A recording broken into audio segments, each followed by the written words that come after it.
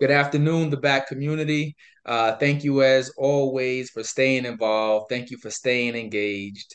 Today, we're going all the way to the city of brotherly love, to the city of everyone from Freeway to Beanie Siegel to Meek Mill.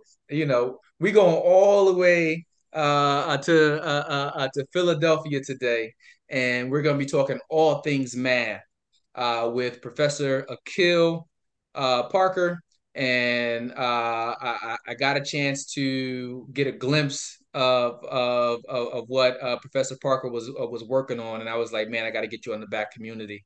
So first things first, Professor Parker, thank you for affording us your opportunity. Thank you for agreeing to be on the back community. Thank you. Thanks for sharing your platform with me. Absolutely, absolutely. This is season four. The theme of season four is to dream bigger, right? So in dreaming bigger, we realize that we have more access and more reach to people all over the world, and it's important to be able to tell everybody's story and how each of us are uniquely carving out our own spaces to give back and to make a difference. But I probably slaughtered it a tad bit, which is why my first official question is for you. Um, Akil, please tell the back community more about yourself. What kind of work do you do?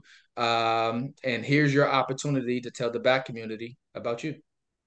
Okay. Well, I am a math professor at Cheney University. Cheney University, the first HBCU, unless you're talking to somebody from Lincoln University, which will say to you. But it really just depends on what criteria you use. They have a valid argument as well. But at the same time, I don't really have a dog in that fight because I teach at Cheney, but I got a master's degree from Lincoln. But, Mm. my heart really is at the National Treasure at Morgan State University, where I got my bachelor's from. So, and I just love HBCUs, across the board. With their even with their some of their flaws, I still have love for them as institutions. So I've been teaching math on the college level for the past 6 years. Prior to that, I started teaching high school math back in Mm. 2005. So I've been in the math teaching game for like 18 years, and I've learned a lot, throughout my tenure, so to speak, in teaching math. And I also started a company called All This Math because I realized the necessity for math tutoring. And so I started the company back in 2017, and then that grew into a YouTube channel.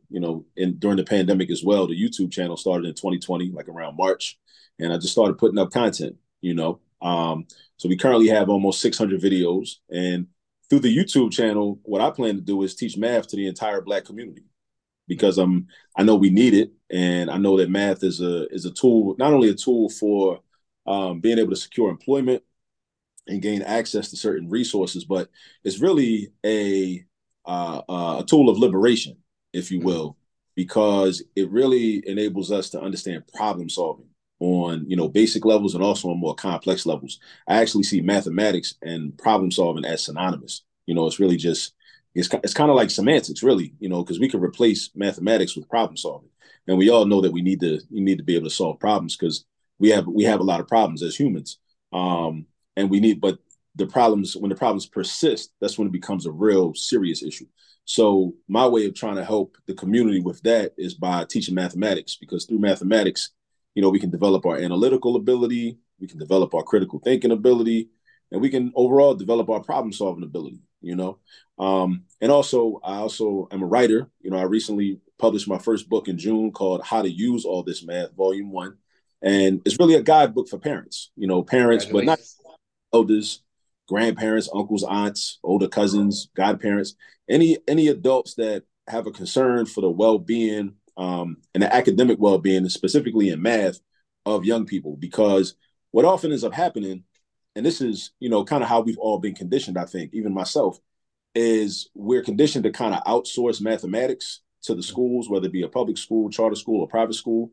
And a lot of times our children, more often than not, are going into classrooms unprepared for math. They're going into math class unprepared. So, and then they're getting hit over the head with new terminology, new concepts that they're just not used to. And you notice how a lot of times children don't have the same they don't develop the same type of math anxiety around ELA or English, because if English is their first language, they're practicing English on a daily basis Mm, very young. So when they go into the ELA class and they see the vocabulary words on the board and they're copying them down, it's like, in their household, their parents might use those words and that terminology on a regular basis. So they're already kind of familiar. However, when they go into the math class, it's like everything's new. Like I never knew what a ratio was or a proportion is, or you don't know what a percentage is. You don't understand fractions as a concept. You know, if I had $1 for every student that told me they hate fractions, right? And I believe that's because they never learned the concept of a fraction, right? They're just like, oh, it's just two numbers with a line in between. Well, it's a little more to it than that. And a lot of times that may have never not have ever been explained to them. So what the book does is I'm taking everyday activities, going to the store, running errands, going in the kitchen, grabbing stuff, getting a snack or whatever, and just showing how we can leverage those everyday activities mm, into arithmetic lessons and algebra lessons.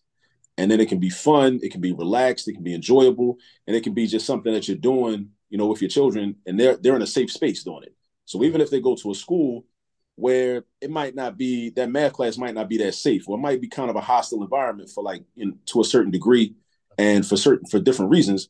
At least if they're already familiar with a lot of the content, then that space can be more of a space of practice as opposed to a space of primary education. Because when you go into a space and you're expecting primary education, then there's a certain level of vulnerability that's required in order for that to happen. And if I don't feel safe in a space, then I'm not going to want to be vulnerable. So I'm not even going to be really open to even allowing you to teach me, especially if I think I think you as the teacher, you might not like me, or maybe I don't mm, like you, or maybe it's like 25 people in the class and I'm not as assertive as I need to be to like in terms of raising my hand, asking questions.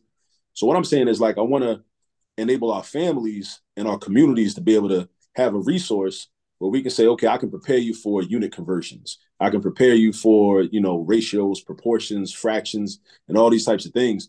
So when you go into school, if you go to a school and you're not homeschooled, then it's like, okay, most of the stuff that you're going to see, you'll at least have some familiarity with it and you'll be more comfortable. You might not still fully understand it in the household, but at least you're not seeing it for the first time and feeling like blindsided. So that's what the book is about.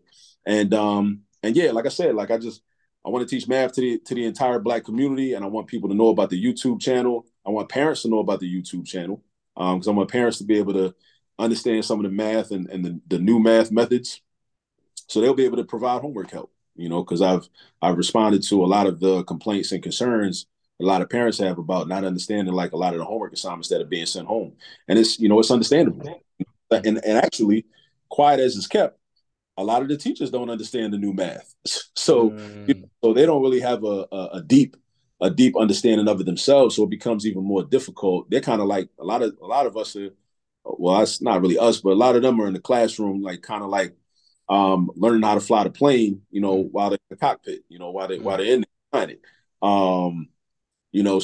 So yeah, so I definitely just want our people to just be able to get a hold on mathematics, and I'm trying to remove math as an obstacle and remove math as one of our challenges. Because, like I said, we got 99 problems, and I don't want math to be one. I You like it. I like it. And know? I like the fact that you said you take everyday scenarios that we commonly see in our own household, and you use those scenarios as a way of teaching the practicality behind these actual lessons.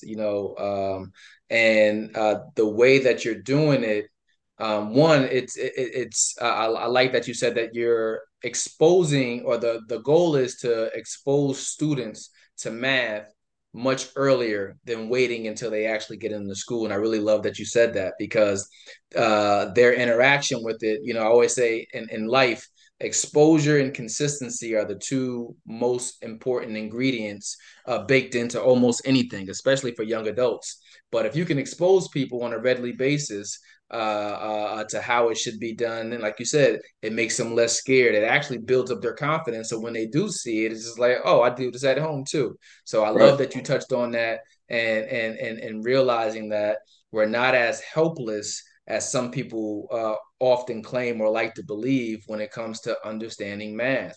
But a lot of it for our scholars or for our students has everything to do with the way that we approach it as adults. Yeah. And yeah, I like that. I like that. What is it about math? What is it about math? What was it that always or that piqued your interest that led you down a career filled with math and an entrepreneurial opportunity with math as an author? Well, it's kind of like a roundabout path.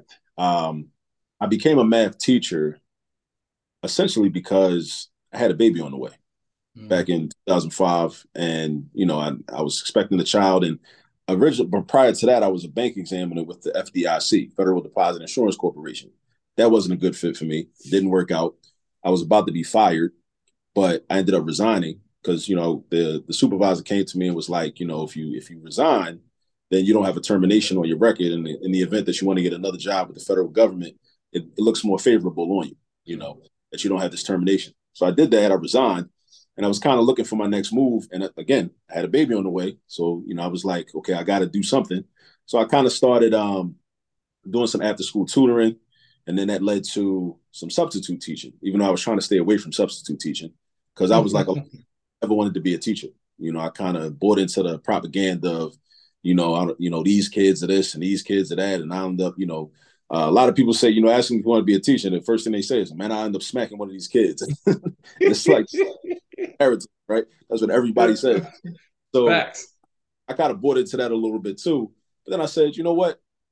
I think let me try this. So I tried. I did a. It was a long term substitute opportunity in North Philly, and the person that ran the agency told me, just go for like 2 days, see if you like it, and if you like it, you can stay. If not, I'll find another placement for you. So I went for the 2 days, and then it was a Friday, and I said, let me think about it over the weekend, and then I sat and I thought, and I was real introspective over that weekend. And I was like, you know what? This seems like something that if I try to become good at it, I probably could become good at it. And Mm, that was back in like early 2005, and here we are now, like 18 years later. And it's one of the best decisions I made, and I've learned a lot over the time. What I'll say is, in terms of my appreciation for math, I've appreciated it for different reasons at different times in my life. When I mm, was young, I was one of the, smarty arty kids that, was known for getting good grades and everything. So I liked that type of attention, like from my family, from my friends and my peer group, being known as that person. And math to me was real, like I had a good procedural understanding of math, right? I didn't have a conceptual understanding. I didn't really know that until I got older and I started teaching. Um, but yeah, like I could memorize formulas, understand algorithms, recognize steps and processes, and then just be able to get to the right answer. And in many ways, when I was young, math reminded me of playing video games because video games is very similar because you're trying to beat the level, you just figure out the pattern. You figure out the pattern. mm. Okay, this guy jumps out at this angle every time he shoots. Okay, all I got to do, like if I'm playing like Shinobi or something, I remember playing Yeah, Shinobi back. yeah. All I got to do, I get to jump up on the roof, duck down. The guy's gonna throw the star, then you jump over and kill him with the sword. Boom, and then you memorize that. You memorize those Mm, processes. Math was the same way. I see an equation. I'm like, okay, this when the equation looks like this is what I got to do. These are the 3 steps. Boom, I get to the answer. And if it looks like this is what I got to do. I do these 3 steps, get to the answer. So it was like the same thing.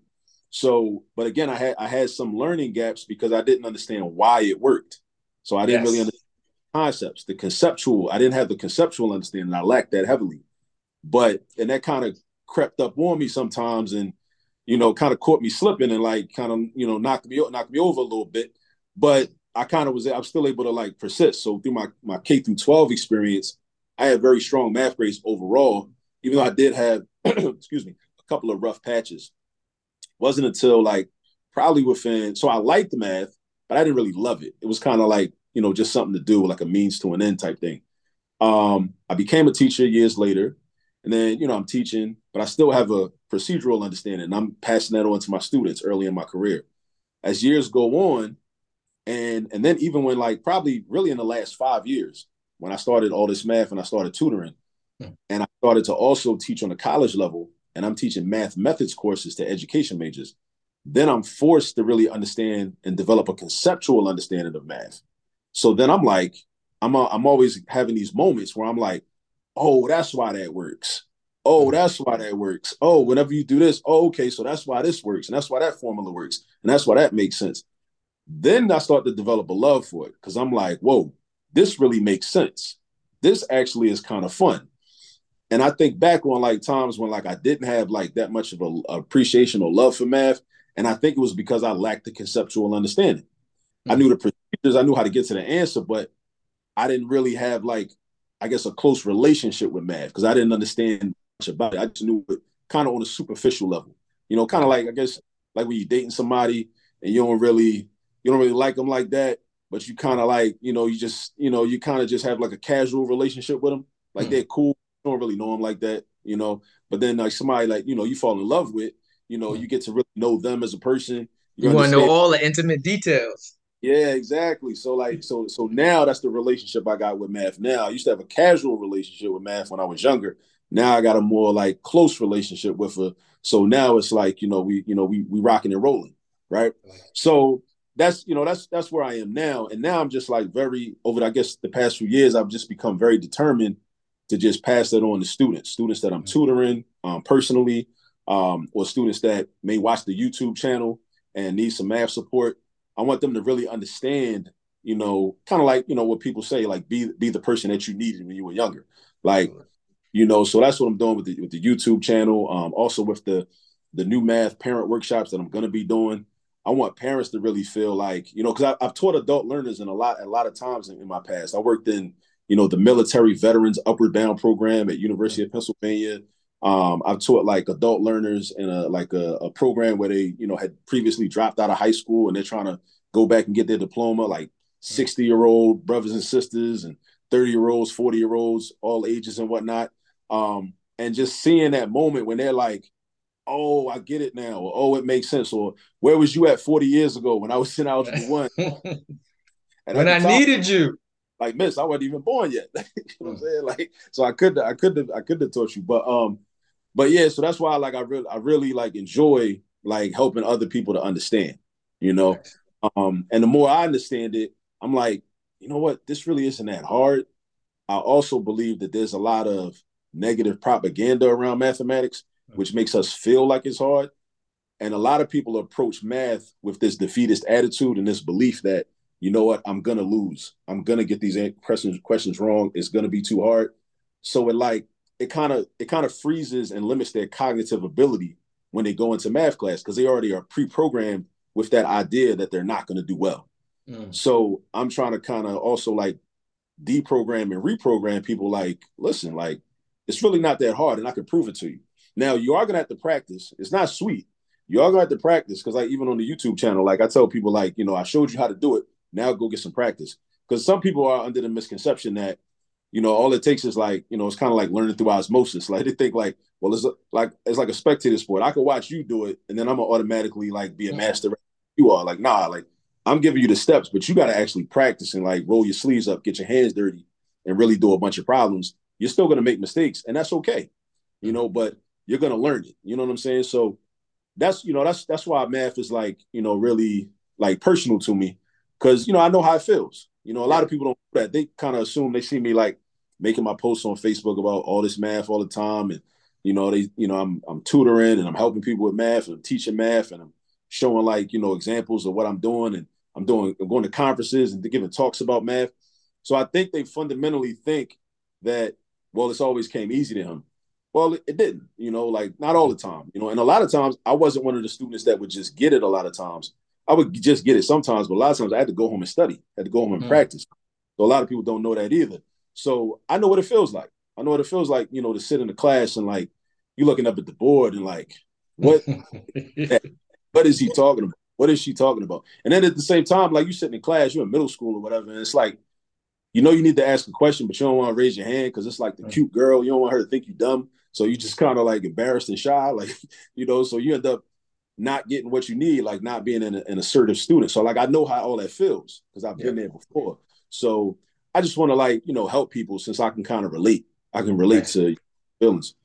And that's what makes you that's what makes you an effective teacher. And I say that to everybody. It's just like it'll be those embarrassing things, it'll be those embarrassing moments, that when we learn how to tap into them, they end up becoming our superpower, right? But so many times it's just like, oh, I'm afraid to tell that story, or I'm afraid to relive that experience. But really, when we tap into it, it's what makes us great at what we're doing. Like math was, I would be one of those people that had the negative relationship with math. Like, oh man, here this come. I didn't have that type of relationship with English. I didn't have that with history or whatever. But I almost didn't graduate high school because of math. On top of the fact I got kicked out of high school, Mm, but before that, it was a math A Regents exams in New York State, and I right, had taken this exam so many different times. I'm just like, man, but so because my relationship with math, it was off. And a lot of it had to do with the fact that I had mentally told myself that I couldn't do it. And then I wasn't giving myself any time to go ahead and really learn it. I was busy running the streets. And when I got kicked out of school, midway through my senior year in high school, was probably one of the best things that ever could have happened to me, because it forced me to sit down. It forced me to reassess my own life, and like, well, Tyrell, unless you want to be running these streets here for the rest of your life, unless you want to not graduate, you're gonna have to spend some of your own time getting used with math, getting comfortable with it. And shout out to my old math teacher, Mr. Benson. But he used to always try to break down math to me and say, Tyrell, it's a formula. Understand the formula. You got it from there. But the way my brain is wired, I always had to ask why, and it was just like, but why? But right, why? He's like, Tyra, stop asking the why. Just do the formula. You'll get to where you're supposed to go. And I'm just like, but why? But right, why? But long story short, was so ironic is that something that I hated earlier in my life, in my career, which was math, is something that I do regularly on a day-to-day basis now. I think we're yeah, looking at like a $261 million budget right now in my job, and looking at those numbers and trying to make cuts and stuff like that. And I teach financial literacy, which is all about numbers, more so about behavior with money than it is numbers. But it's about understanding your numbers, and how those numbers affect you and will kill you ultimately if you don't know how to budget. right, So it's just really funny how God has aligned my life to still be around this one thing that I avoided so much earlier in my life. But when you allow those experiences, like I said, that ultimately become our superpowers, when you allow those experiences to no longer hold you back, or to no longer be embarrassed by them, but embrace them. It makes you a better and effective communicator at what you're trying to communicate, which is why I'm sure you're a great professor, because of your own experiences and realizing that process. Like you mentioned a word that I love earlier, introspection. You went through that process of examining your relationship with it, which ultimately helps you to relate to other people as you're teaching it. yeah, yeah. Yeah, yeah. And shout out to the HBCUs too. I didn't get a chance to say this earlier, but I come from the greatest HBCU ever. You didn't mention that, and I know we talked about Lincoln, we talked about Cheney, we talked about Morgan, but we didn't talk about the Johnson C. Smith in Charlotte, North Carolina. So shout out to all HBCUs, man, and yeah, but Cheney was definitely the first. I don't care what Lincoln says. So. They're gonna come for you, man. They're gonna Let come on, man. me see. One of the things that I definitely wanted to ask you, because math is, like I said, it was something that presented a roadblock to me. I'm sure it's something that continues to present itself as a roadblock to a lot of people, but it shouldn't. But a lot of it has to do with that mental defeat that we have. So, as parents, most of us are adults. But like you said, you're working on a new program that is to be more engaging with adults, so that adults can understand the concepts. And then once we can understand those concepts, we can better explain them to our children. But tell us more about that program and what the hopes is with that, because I think I was just telling you offline, like last week I was doing math with my son, and I'm reading it because obviously, like you said earlier, math is more it's more problem solving. If you really took the numbers away and just gave the problem, you'll still go back to math, right? But anyway, I'm reading the terminology. They asked this question, and I'm just like, what is that? And I'm just like, what is that? And I asked my wife, and she didn't know it. But I love the principle behind this new emphasis and this new program and curriculum that you're teaching. Tell us more about it. Yeah, so what I want to do is I'm going to be doing what I call new math parent workshops, or all this math, new math parent workshops, right? Where I'm really just trying to, like, answer a call, because I've been consistently over the past 10, 15 years listening to, I've heard the concerns and the complaints from parents about, the new math.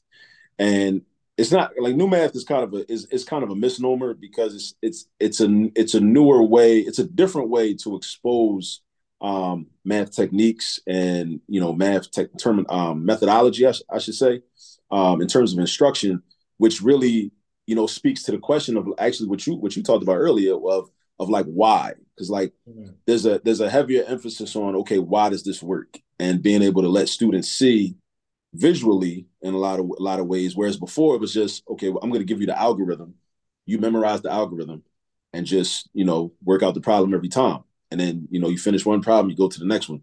Whereas now students are kind of being challenged to kind of see conceptually, develop a conceptual Mhm. understanding, for the mathematics. Different parents have different levels of perseverance. I think it's based on different levels of confidence that they may have. Parents that have more confidence in their ability, when they see that homework assignment and it looks crazy and looks real foreign, when they have more confidence, they're like, okay, you know what? Yeah, this looks crazy, but let me try to figure this out Figure it out.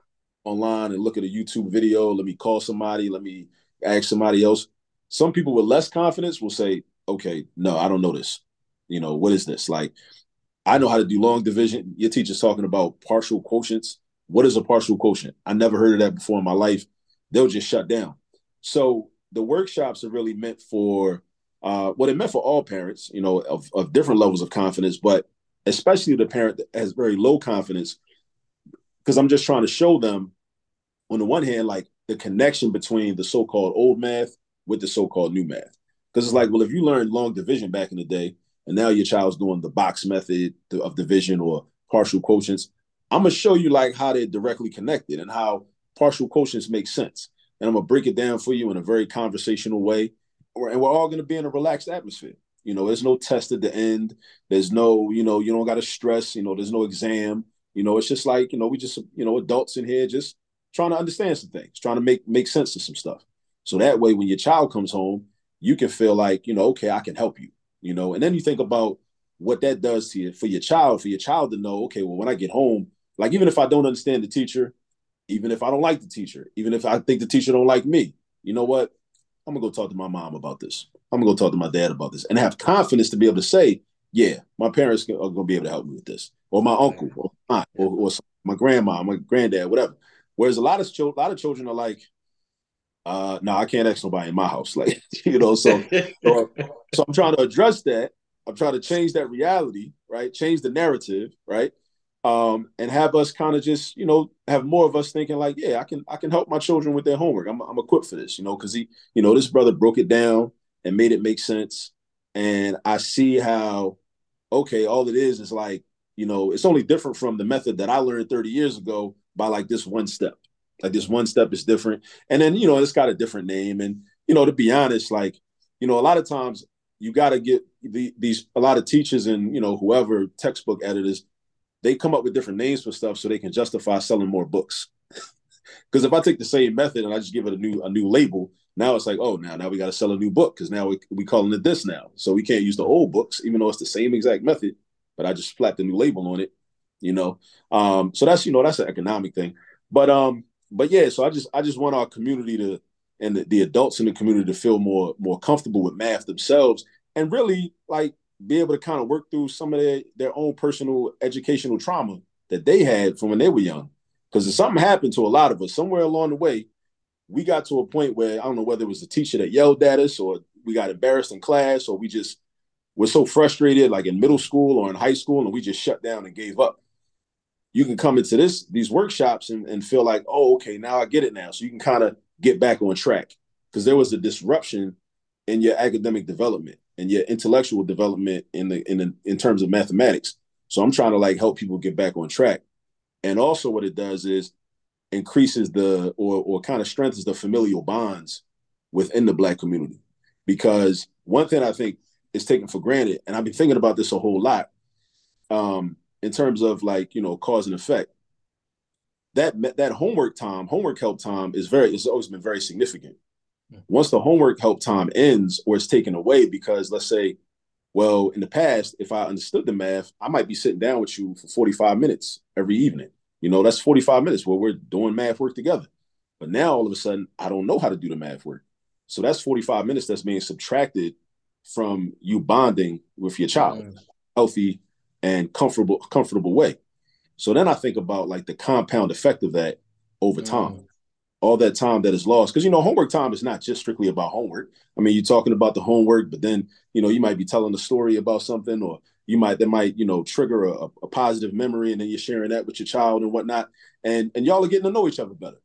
But you take away the homework time, now all those opportunities are gone. I mean, of course, you're still going to interact with your child in other ways, but I'm talking about like the sum total of all of the time that's spent.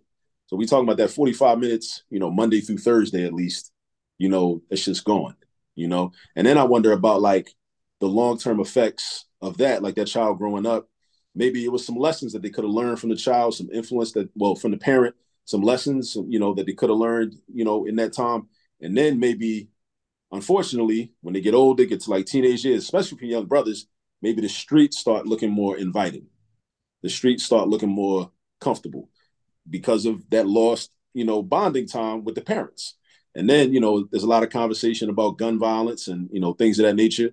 Well, I think we got to start reverse engineering a lot of, these problems that we see in our communities and try to look for like the sources of where, some of these young adults or teenagers, yeah. where things were left. And we start looking at the source. And my belief is that one of the reasons is that there's a loss in homework time. Mm. And I think that can be a significant contributing factor to why there's a lot of the issues in the community. Not the only issue, but like I said, Yeah. a contributing factor among others. So, if we can help the parents understand the math, then the parents will be able to be like, yo, okay, I'm gonna help you with your homework. Let's sit down, let's get to it. Mm. Then, it'll lead to some more positive outcomes. Yeah, and it just made me think about COVID. Think about when COVID happened.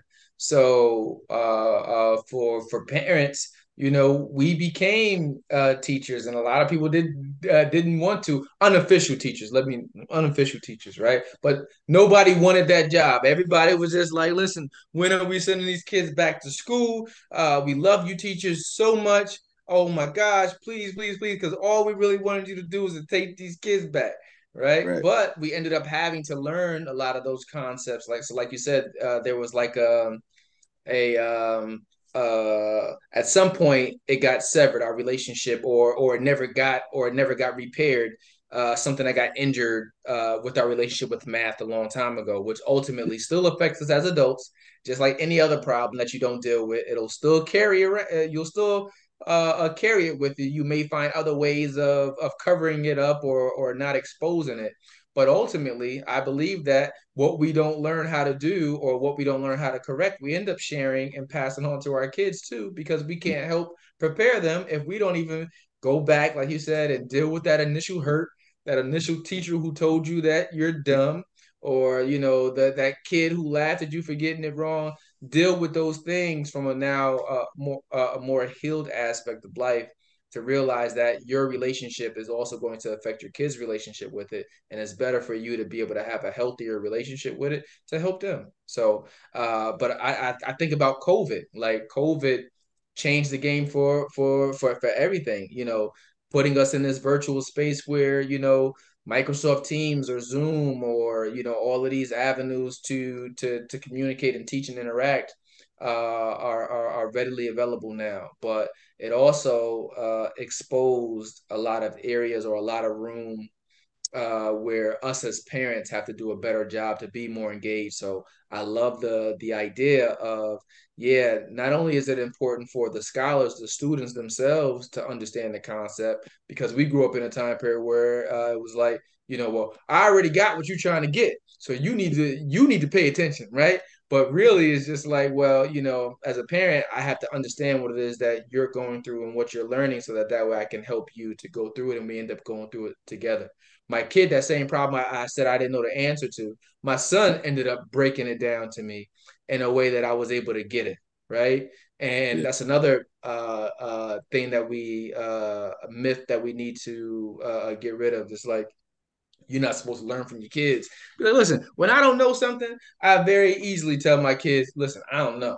And I said, yeah, but we're gonna look it up together. We can go to YouTube or whatever, because it helps them when they are up against something that they don't know, to realize, well, daddy always tells me that, he doesn't know something when he doesn't know it. He knows what he knows, but if he doesn't know it, he'll tell me. So, yeah, I took the advice, and I watched my 7-year-old son explain this concept to me to a way that I was able to get it. And then we were able to get the correct answer for the problem as well. But, parents got to be willing to forever learn, the same way that we want our kids to also forever learn. yeah. And it was a Yeah. team effort. I like that. I like that. Listen, team effort. I ain't got, listen, Yeah. I go to my kids all the time. Hey, how do you do that? Especially So, with the and I ask my children all the time the technology, like this, because I don't think iPhone even makes instruction manuals, like so it's just like you got to just find it out. Like the youth be knowing, they be knowing stuff. they I be can knowing, no. on the iPhone calculator where you can like delete digits by just swiping. And then I'm thinking like I go into my class, my students at Cheney, they're like 18, 19 years old. I'm like, oh, did y'all know about this? They like, yeah, we've been through that. I'm like, I'm like, yeah,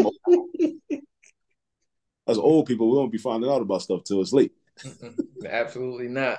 But let me see, man. I know we've been doing all things math thus far, but I'm gonna break us up a tad bit, and I actually just want to involve you in what's called rapid fire.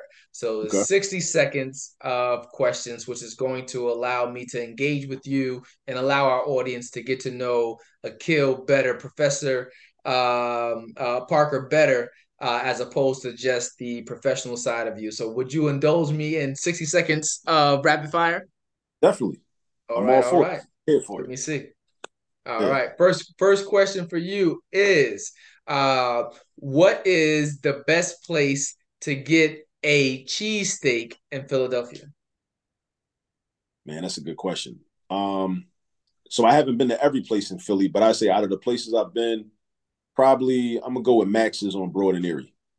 Okay. Okay. Yeah, All right. like, Uh, not the tourist traps that they always mention in the movie. Delisandro's. Is it So Delisandro? I've heard great things about D'Alessandro's. I haven't got a cheesesteak from there ever, Whew. but I've heard people have Yeah. highly recommended. Listen, man. Let me be quiet. Our favorite musical group. I'm a music head.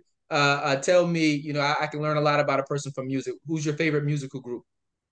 A group, so it'd probably be a rap group, and if it's a rap group, it's probably gonna be.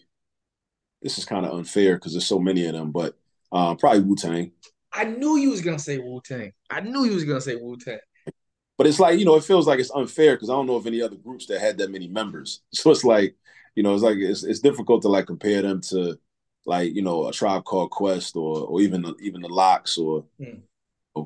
um yeah. But I gotta go Wu Tang if it's a group. I'm gonna just Okay. that's like money for me. Okay. Okay. Shout out to the Wu. What is your greatest fear? Greatest fear. Um, my greatest fear is probably that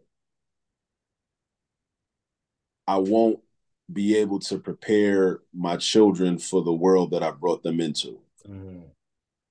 That's one of the things that really drives me. Being able to, do everything I can to have them prepared to be responsible, handlers of power, responsible, decent human beings, as adults, not just adults, but as teenagers, or even, my oldest is 18, my daughter's 11, my baby boy is 4. Um, just, that's the thing I fear, that is something that I might be lacking in, that will prevent me from giving them all that they need, or my own personal issues might stand in the way of me being able to prepare them for, everything that they need. That's what I really fear, because I'm like, that's not even fair, Mm. because my issues shouldn't prohibit them from, having the best life that they can have. I agree. I agree. Let me see. If you could live anywhere in the world, where would it be and why? So, unfortunately, I've only been out of the country once. I've only been out Mm, of the United States once, and that really wasn't even far. That was only to Canada. I just went to mm, Toronto, years back. Um, I would probably say the continent of Africa. Not sure which country or which city in which country. I'm thinking maybe either Ghana, or mm. maybe go over on the East Coast, on the East side, maybe Tanzania, Kenya. Um, and why? Just because, it's the motherland. From Okay. everything I studied about it, um, everything I've, all the positive that I've seen, even with a lot of the, challenges with, colonialism, and but even still, I think the positive probably still far outweighs the negative. So that's what Absolutely. I probably say. Okay. Absolutely. And if you had to choose one, what would your favorite holiday be? Favorite holiday? Hmm, it's a good one. It's a good one. Last one for rapid fire. My favorite holiday is a politically incorrect holiday, because it's Thanksgiving, right? So Mm, we know more now about, what Thanksgiving really stands for. Um, but at the same time, but it is one of my contradictions, because it's about the fellowship, and about, the family, spending time with family, and always, I have such positive memories, growing up, especially because my family, like I was born in New York, but we relocated, moved to Baltimore. I mm, grew up in Baltimore, spent my formative years in Baltimore, but every year mm. Thanksgiving break was something to look forward to, because I got to go back to either New York. New York was my mother's side, Jersey was my dad's side, so I would be back there for Thanksgiving. So it's something I would just always look forward to. So I got such an emotional, connection to that holiday.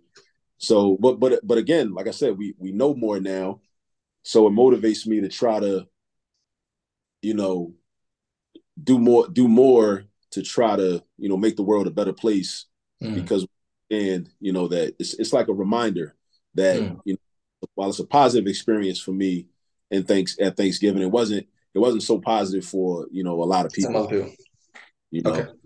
know. Um, Okay. I'm laughing. This is probably gonna be the worst joke ever, but I'm gonna do it anyway because I'm authentic.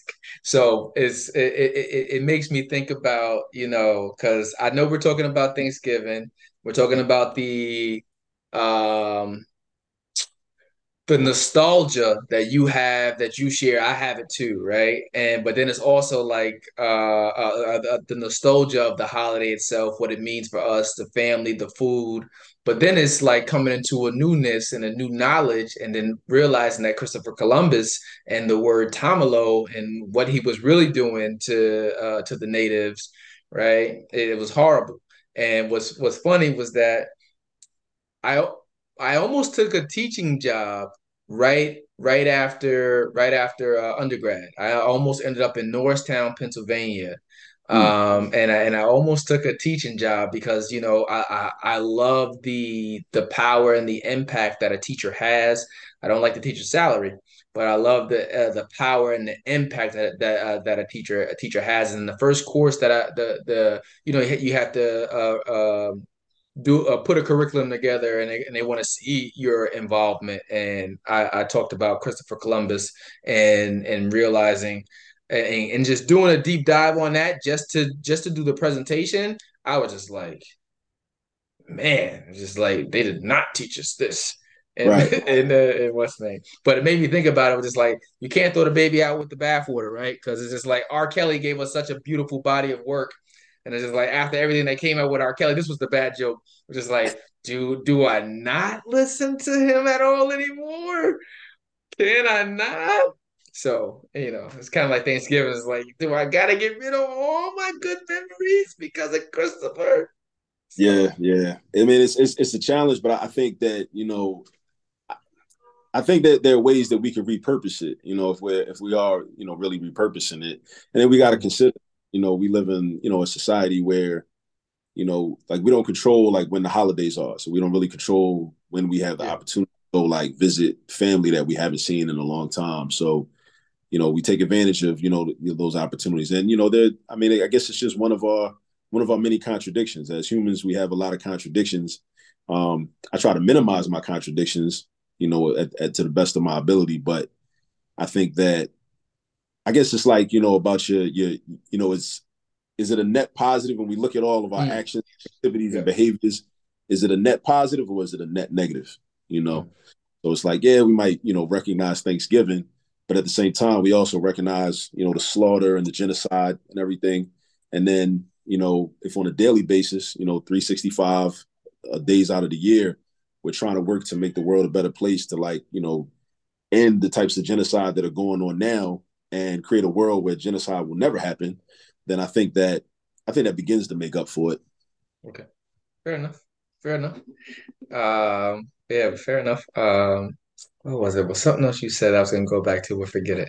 If it comes back to, well, thank you for indulging in rapid fire. Like I said, I really enjoy that one. But I enjoyed this next question the most. Out of 4 seasons of doing the Black community, this is probably one of my favorite questions. Um, um, if you were to define success, Akil, how does success, or how would you define success for you?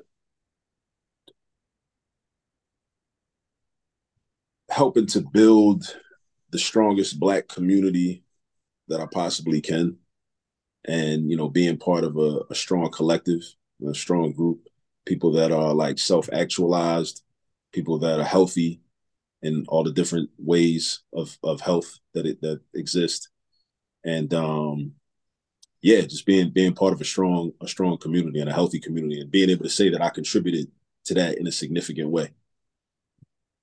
Okay, You know, okay.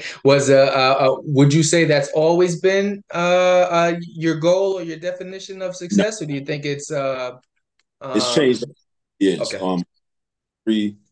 Earlier in life, I was much more, especially like I would say around after college, during college, after college, and in my 20s, was much more individualistic.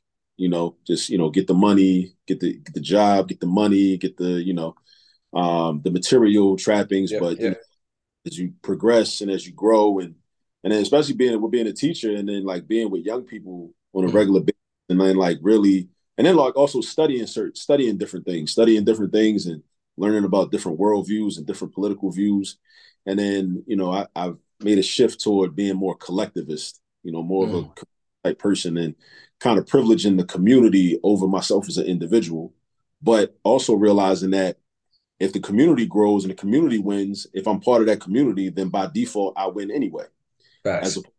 other route and saying, well, I think some people like they don't believe the community can win, so they just say, well, I got to look out for me and me and my immediate circle, and that's it. Mm. And I understand, how a person can get to that way of thinking, but yeah, I just have more confidence. I just have more confidence that we can win as a group.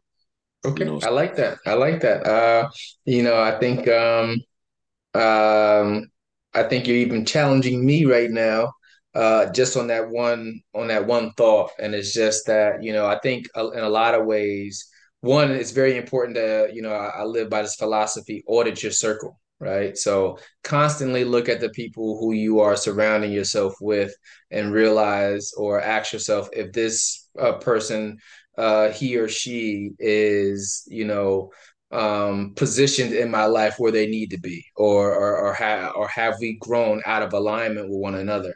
And to Mm-hmm. be able to have the ability to audit your circle is very important, because your circle and the people that you keep yourself around ultimately can help to build you up or to build you or to break you down, right? Or what I mean, to not as encourage you to aspire to be all that you can be. So, you want to look at it from a macro level and say, I want us all to win, right?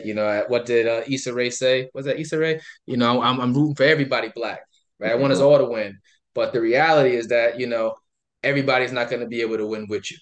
Yeah. And I live by quality over quantity.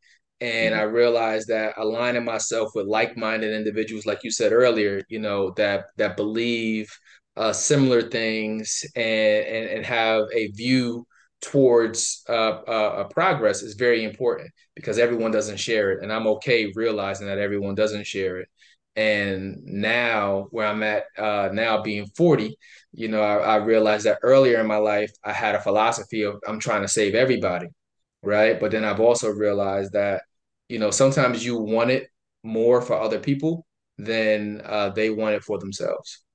Yeah. I mean, I agree with that too. Because one of the things I heard Beanie Siegel say on an interview, might have been Drink Champs. He said, one of the most important things he's learned, throughout his career as a rapper is that everybody can't go. Hmm. And that could be hard. That could be hard because, like, you want everybody to go, and then you got to realize that, like, everybody don't really want to go. They may claim they want to go, but going actually requires a price, and everybody may not be willing to pay that price. So you can help them, but they'll let you know pretty easily if they really want to go. Hmm. So yeah. Nice. Nice. And let me see, man. So you are Professor Parker, you are dad, you Mhm. are author, you are entrepreneur. How do you maintain a healthy work-life balance? Well, that's pretty easy. I don't. I don't. I got to be honest. I don't. I wish I could. I think I'm at a place now where um, I'm making some sacrifices right now so that I will be able to, because I have certain goals in mind, and I'm doing too much right now. I, I'm if I take an honest assessment um, of my life right now, I probably am doing too much, and I do need more hours in a day, or I need to figure out ways to delegate responsibilities. But then I guess my holdup with that is, like, even that has its own learning curve, like how to appropriately delegate responsibilities, who to bring into the mix, and all of that. But I mean, I try to slow down. I do try to slow down sometimes though, because what I've also learned is that your body will let you know.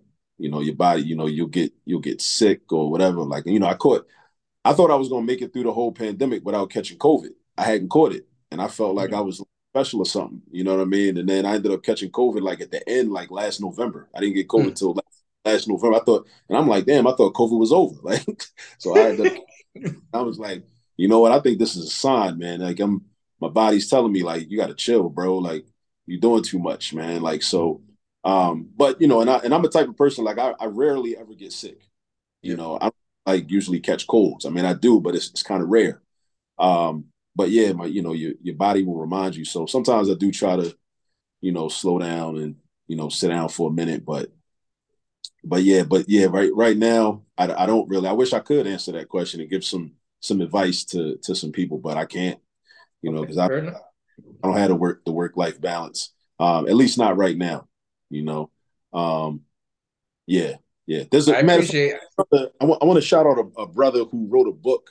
I haven't read his book yet, but I did grab a copy of it. Brother who lives, I think he lives out in Cleveland. He wrote a book called Heal Thy Hustle. You might want to have him on your program, because I Okay. think his book is actually about that. It's about, people, that are active, doing a lot, moving and shaking, trying to get things done, trying to like, build institutions and change the world and whatnot, but also showing how to create that work life balance. So I need to. This is a good reminder. I need to pick up his. I need to. I think the book is like, if it's not back here, it might be. It's around. It's in this library somewhere. Um, um, yeah, I need to grab that though. But yeah, he might be a good guest too. Okay, You know, okay. I want to shout him out. He's a good brother. You know. All right, all right. Listen, well, definitely at him on this post. Once I get it out to the world, or either send it to me. But I always take recommendations, especially if it comes from a current guest. Yeah, yeah. Yep. Let me see, man. I got two more questions for you. I'm gonna let you go, Kill.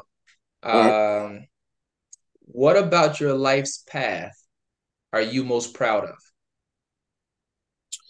Um, my ability to circle back. I think like when I was born, I was born to parents that were like in the 1980s, early 1980s. They were young, and they were into like black nationalism and Pan Africanism, and they had certain values that they attempted to instill in me. And even though I think around my teenage years and early 20s, I kind of strayed away from that, and I was able to come back to it because that foundation was still there.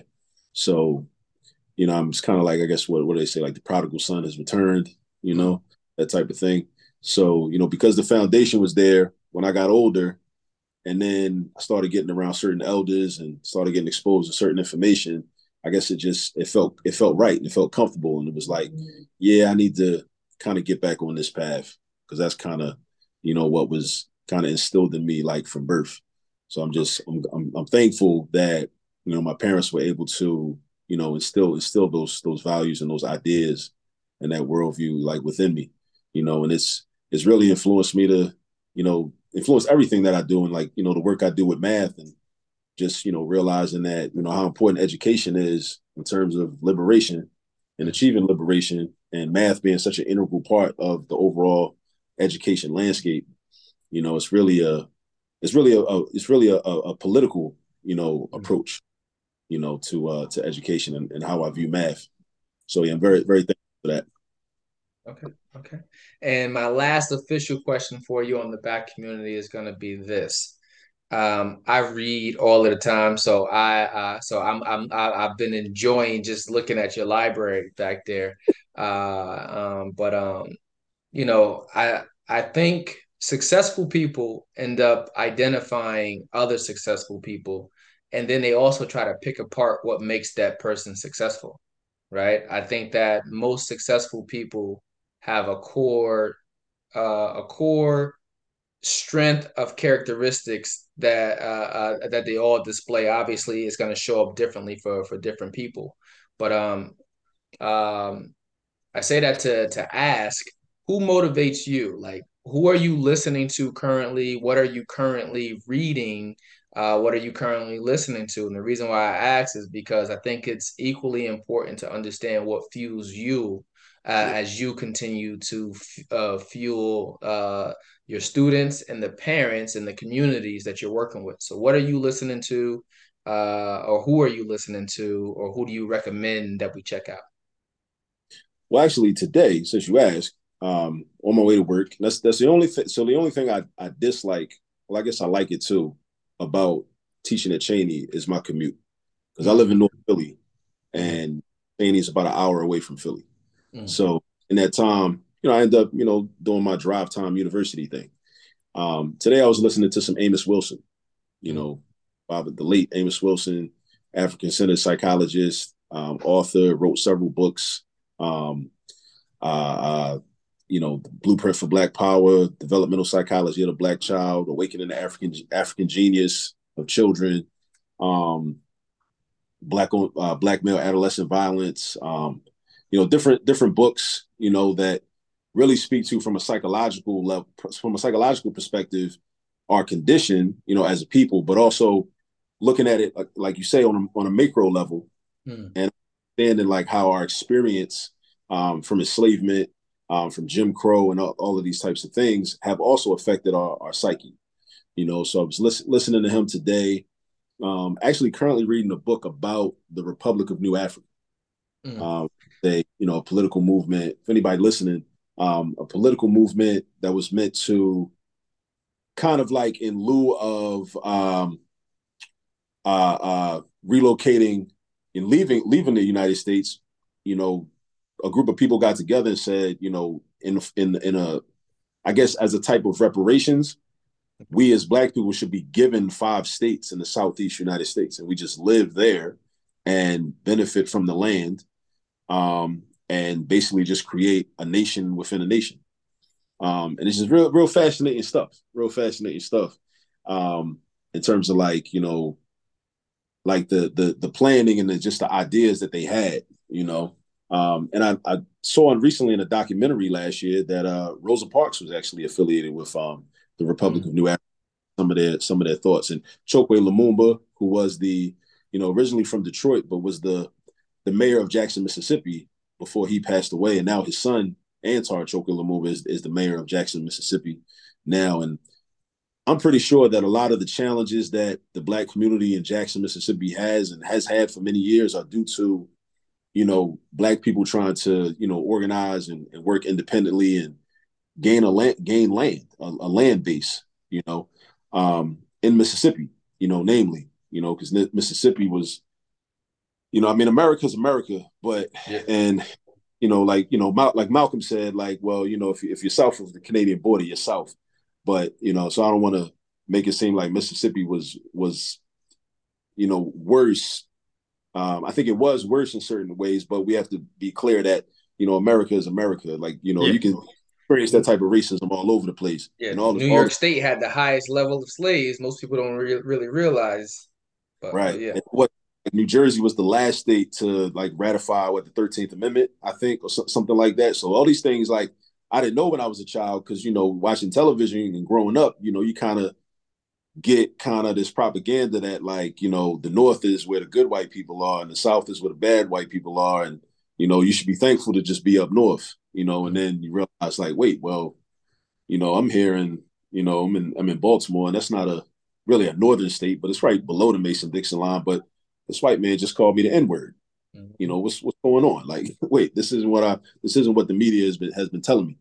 But yeah, so I just been studying, Republic of New Africa, recently, and yeah, but a lot of things before that, I guess simultaneously, because I didn't finish this book yet. I was reading the PayPal Wars, because I mm. somebody about what's his name, the guy that founded PayPal. Not so Elon Musk didn't found PayPal. He founded another company that was actually trying to do the same thing. They ended up merging companies, and Mm, then because some creative differences, they kicked Elon out.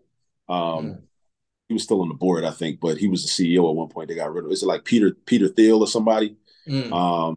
The guy that took because I read this article about this guy like using the Roth IRA to like finding loopholes in the Roth IRA and turning like $2,000 into like 5 billion or something like that because he did some type of like maneuvering and whatnot. So then he was one of the founders of PayPal. So I was like, well, let me learn about PayPal. I mean, I've been using PayPal for a long time because I used Mhm. to back in '06 when I found out about eBay. I started like buying sneakers on eBay. So I was feeding my sneakerhead habit on eBay, and I was using PayPal. So I was like, this is interesting. Let me found of this company. And that was kind of enlightening, learning like about different like business practices and the marketing that they had to do as a startup company in the tech industry, late '90s, early 2000s. Um, so yeah, those are just two random books Okay. that I just. Okay. Okay. But yeah, but I'm usually like on YouTube listening to a lot of like African centered scholars, and just trying to learn their perspectives because it's like it's not mainstream. So anything that's not mainstream, I'm always trying to like study and learn about that because I'm also trying to figure out, well, why is it that this is not mainstream. Mm. Okay, okay. And I got to shout out to Asada Shakur. And I know we were just talking Yeah, about everything from Mississippi to New York, and then how when New Jersey decided to join. But whenever I'm on the Jersey Turnpike, I always think about Asada Shakur, right? And and reading her book, is one of the things that always stood out to me. Just like understanding the racist history and yep. Yeah. Yep. Understanding the racist history in New Jersey. So when I was gonna make sure I came back away because your sweater is too dope to not highlight it. So, but that was a great point right there where we were just talking about how America is America, right? And it has its historical pockets and racist history in all of these different branches, whether you're in the north or in the south. But dope sweater. Appreciate it, man. Appreciate it. Yeah, yeah. Well, how can my audience find you? Tell us how we can find you on social media. Tell us how we can find you at your website, and when do you expect to have the new series of talks, the new series of trainings for the adults available, and how can we consume those? Please let us know how to stay up with all this math. So on the social media platforms, on Instagram, on TikTok, on Facebook, I have a Twitter account, but I don't use it that often. It's All This Math, so at All This Math. We also have a website, allthismath.com. The book is available on Amazon currently. So the book, How to Use All This Math, Volume One. You see, that's supposed to be my daughter Asada. She's in a lot of my videos because I'm also modeling for parents. That this is how you can teach your own child. And I'm a math professor and a math teacher, but primarily I'm a father. I'm a father Facts. first, right? Before I'm even a professor or a teacher in the public sphere. Within my own household, I'm a father. So this is available on Amazon. How to Use All This Math, Volume One, and the new math parent workshops. I'm currently partnering with like organizations and schools. So it'll be in service of their parents, but I want to open. I'm still trying to work out like how I can just open it up to the public. What the best way to do that would be. What makes the most sense. Um, so yeah, but definitely like stay on the lookout. Like keep in touch on social media. Follow what we're doing. At All This Math. Also on Facebook, my government name Akil Parker, and also on Instagram Akil underscore Latif. So Akil Okay. underscore Latif on Instagram. Those are the personal pages, but a lot of my math content is on it because I'm all this math all day. So I'm usually even if it's I'm always trying to find like math connections and like math relationships to even popular culture things or other stuff that's going on in the world because it really is like math is Absolutely. the language of the universe, so it only makes sense that anything that we experience as human beings, there's a math connection to it some kind of way. If you just got to be able to see it. Absolutely. Culturally relevant learning. Mm-hmm. But Akil, I can't thank you enough. And I just learned your daughter's name, which is even more dope because we were talking about Asada Shakur, but I heard you drop a little nugget in there. That was even dope. That was dope by itself.